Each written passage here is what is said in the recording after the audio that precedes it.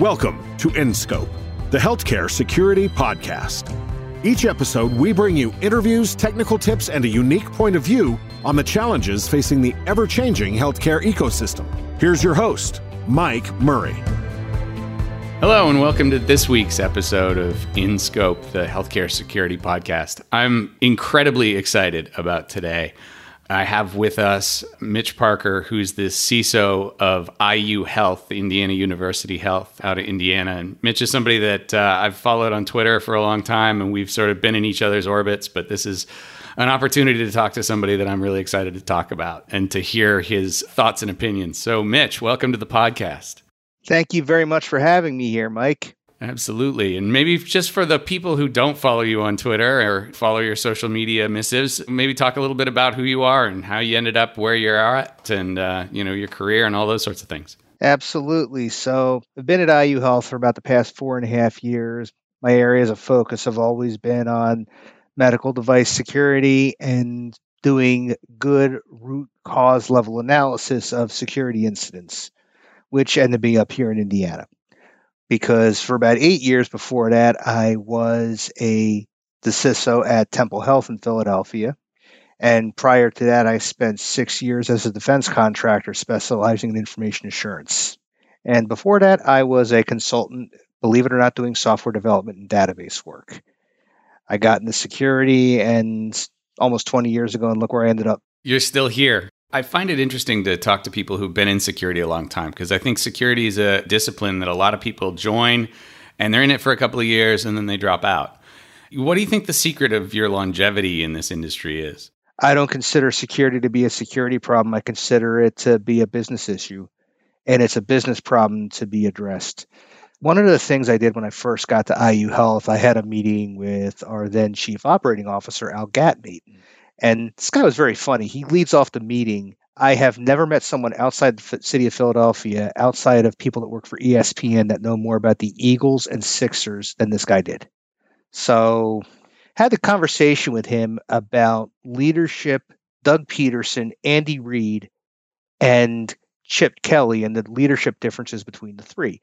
Then I started talking about security, and I started unpacking a few security events, because part of what we do on our team is we unpack to get the real root cause of security events. I started talking about the OPM data breach, and I explained one of the main root causes for it was they didn't approve the funding to upgrade from the Oracle Forms system they were on to a newer version of the Oracle software they needed that would have addressed this issue.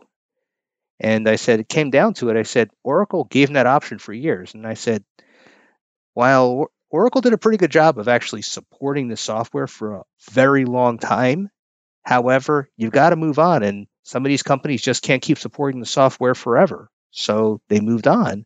But unfortunately, the vendor didn't. So I said, if you take a look at almost every single security event, you take a look at the root causes, you realize there's a lot of non-technical concerns that cause security events.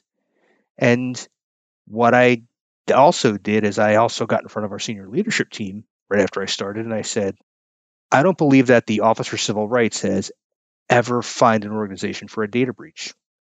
I said, I took a look at every security incident on the wall of shame. They were not written up for the data breach. They were written up for lack of a risk assessment, lack of a risk management plan, or lack of following up on open risk items. So I said, what I plan on doing here is those three things. That's fascinating. How was that received? I would imagine that was a breath of fresh air for a lot of those business folks. Absolutely. And again, it got a lot of people talking, and that was the most important thing, because people make cybersecurity out to be this huge, overly complicated thing, mainly because a large portion of it involves assembly language. It's not all using and abusing the MOV instruction. It's a lot more about people. And what you have to do is you have to talk to people about their business and their needs, because if you force security on people, people are going to fight back. And that's been a concern that I've had when I go into organizations is people are used to security as being the really, really draconian people who say, thou shalt not. They're not the ones sitting there going, I understand your business. Let's talk about how we can get what we need done, get it done as part of your business, and make it so that your people can understand actually what's going on.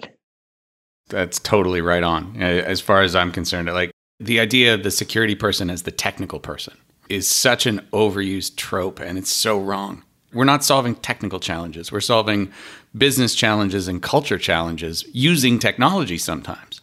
Absolutely. And again, not to say I haven't written my fair share of assembler back in the day, because I have.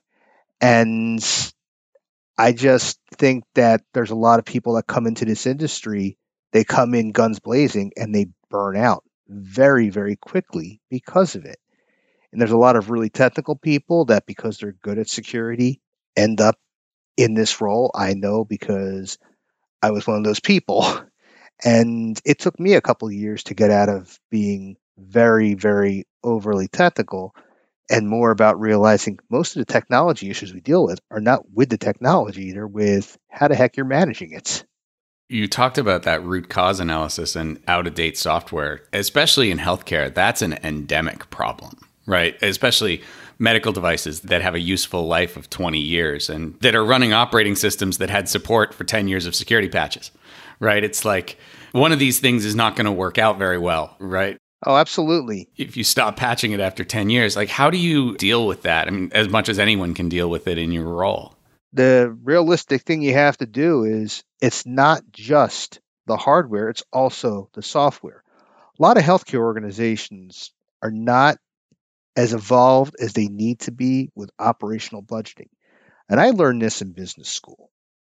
I was one of those people that decided, hey, I've been in this role for a few years. How about I totally mess things up and get myself an MBA?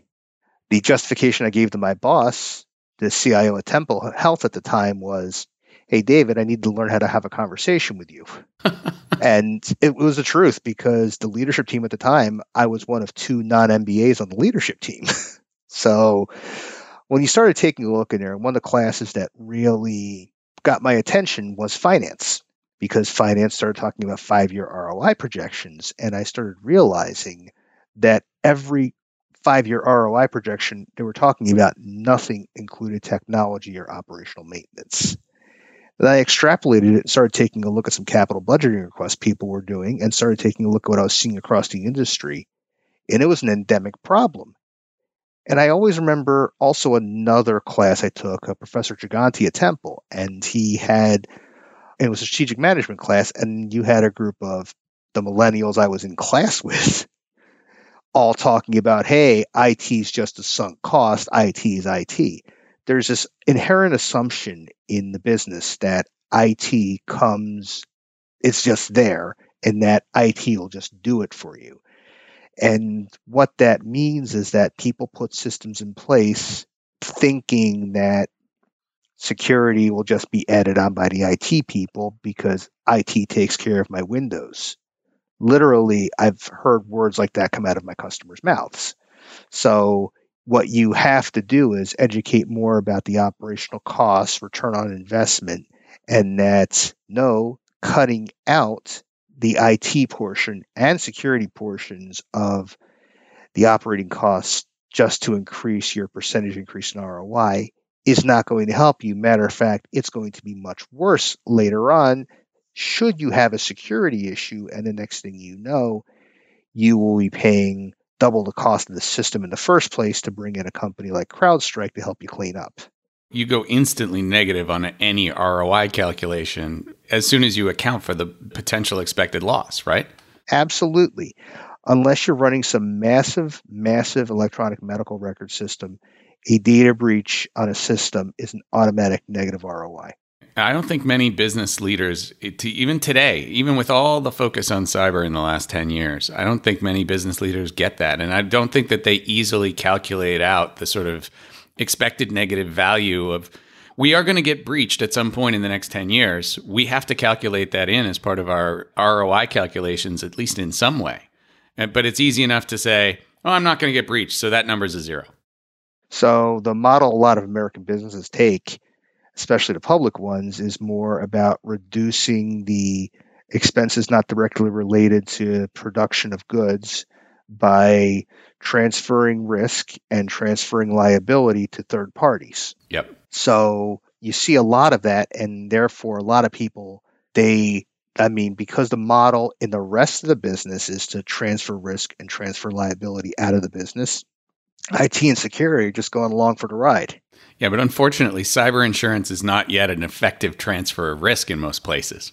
Cyber insurance is not an effective transfer of risk because the cyber insurance companies were giving it out. Now that they've become significantly more restrictive and requiring companies to actually do due diligence, that is a good sign. However, I think the best improvement that I've seen has been Moody's. Moody's, the big credit rating agency, has a cyber questionnaire they've been giving out to the companies they rate. Interesting. Talking about their security posture. I actually spoke with one of the people that works on it a few weeks ago. And that is more of a direct impact because if I go to a CFO and say, insurance company, you might get their attention.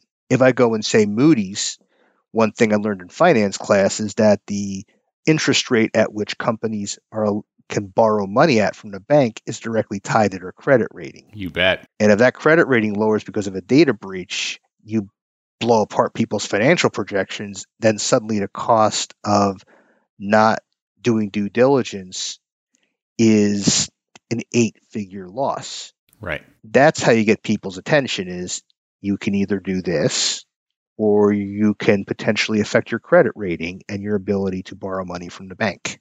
And suddenly the CFO and CEO are paying attention to cyber issues in a way that they never could have before because you're speaking their language. Absolutely. Right? That's so fascinating. I hadn't heard that about the Moody's stuff. I'm going to have to check that out. That is a game changer. You're right. And especially if that catches on with all the other rating agencies and things like that. Oh, absolutely. In healthcare, though, it is Moody's because literally if a health system's credit rating changes, it's front page on Becker's Hospital Review. Right. Yeah, absolutely. It hits every one of our inboxes in that morning, right? Mm-hmm. I want to go a little bit of a different direction for a second because something that I think is so fascinating about your role is you're at an academic medical institution. And I think that people don't often think about what that means from a security perspective. But in academia, there's a lot of openness and free sharing of information and things like that probably make your life more challenging than most. So I'd love to hear kind of if you have thoughts on that. Absolutely. So academia, actually, it's a double edge. First of all, the academic health centers tend to be the ones where the most specialized doctors are at. So you're going to have the latest, most cutting edge things. You're going to have medical equipment that is really cutting edge. People go to academic medical centers because when you've got the latest and greatest, I'm very sad to say the patients that need it the most are going to go to the place where the cutting edge treatments are, specifically those that have cancer, specifically those with very rare congenital diseases. So we have the need to make sure we secure things that honestly the rest of the industry hasn't even seen yet, or literally maybe the first or second time it's been used outside of a vendor's lab. So literally you're writing it as you go along. And also, in addition to that, you have significant data requests, which you have to make sure are appropriately de-identified and appropriately secured. And the greatest challenge we've had there lately has been with intelligence systems, because the intelligence systems are only as good as a combination of the algorithm and the data sets that they are trained on. Yep.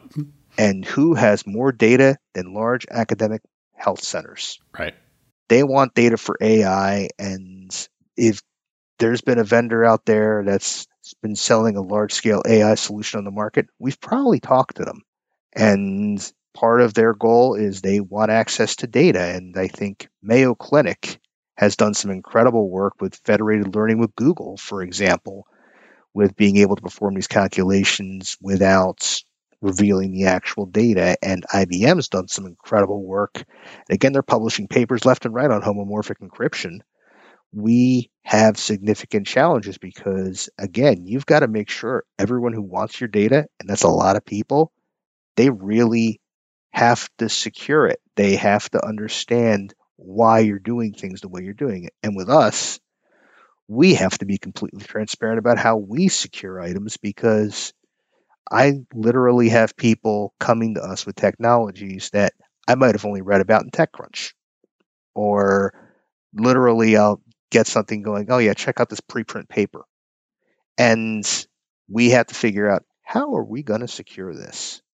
Because this is unlike what anything else we've seen in the industry. So that's the challenge. That's the challenge of it. That's why I like working here as opposed to other places, because I get to help solve problems that a couple of years before I didn't get to see it anywhere else. Something that I think is interesting about that is, how do you do that? Because in my experience, those new technologies are also the ones with probably the least security discipline put towards them during the development, because they're just trying to get the new algorithm or new radiology device to market. I'm sure they're going through all the FDA required threat modeling and all those things. But at the same time, it's not like that's been in market for 10 years and they've got 10 years of patches and upgrades to fix all the vulnerabilities that they probably wrote in the code as they were developing it, right? I would actually say there's been a significant sea change in how medical device vendors have been developing, at least the larger ones I've been dealing with.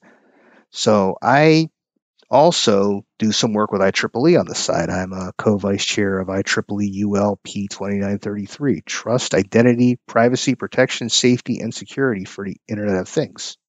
I speak with the engineers for many of these vendors, and cybersecurity is now a tier 1 issue and some very large vendors. I don't have any, I'm not cleared to say any of the names, but I've spoken with principal engineers at a number of these companies, and everyone is talking about security. And the one I'm going to talk about, well, Michael's no longer there, is Philips. Michael McNeil, when he was there, he's great. Oh, he's great. He got their development process, was one of the first companies. They were one of the first companies to get their development process certified by Underwriters Laboratories. Yep. So I actually went to the point of speaking to UL about the work that he did. That's a company that's done some incredible work. And there's a few others that have really been there and started pushing it through their entire product process. Yep. Obviously, it's going to take 5 to 10 years for the rest of the industry to see what they've been doing. But cybersecurity is a big concern of theirs, because literally I had a principal engineer from one of the largest medical device companies tell me, he goes, the last thing we want is a patient safety issue because of cybersecurity.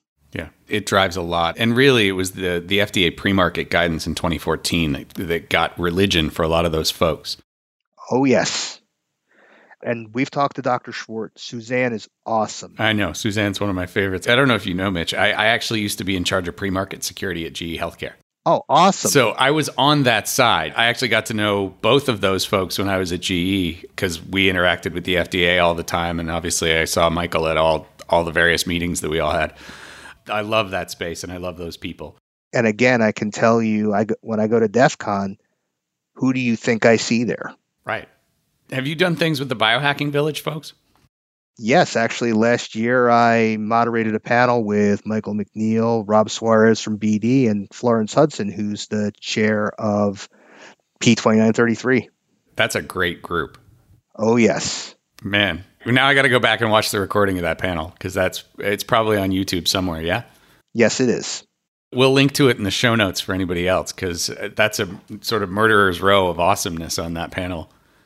So with that, I wanted to take a couple of minutes and maybe we can geek out a little bit about something that we both have ranted about at various times, which is, especially in healthcare, the sales tactics of our entire industry. One of my least favorite ones is, and I think one of yours, is when security vendors don't know what HIPAA stands for. How many times have you seen that one misspelled? The one that's been bugging me lately is how many times I hear people call it personal health information, PHI. Oh, yes. It's not the content as much as the delivery method that I'm getting. And again, a lot of my really good friends in the industry happen to work in sales, and they happen to be incredibly great at sales.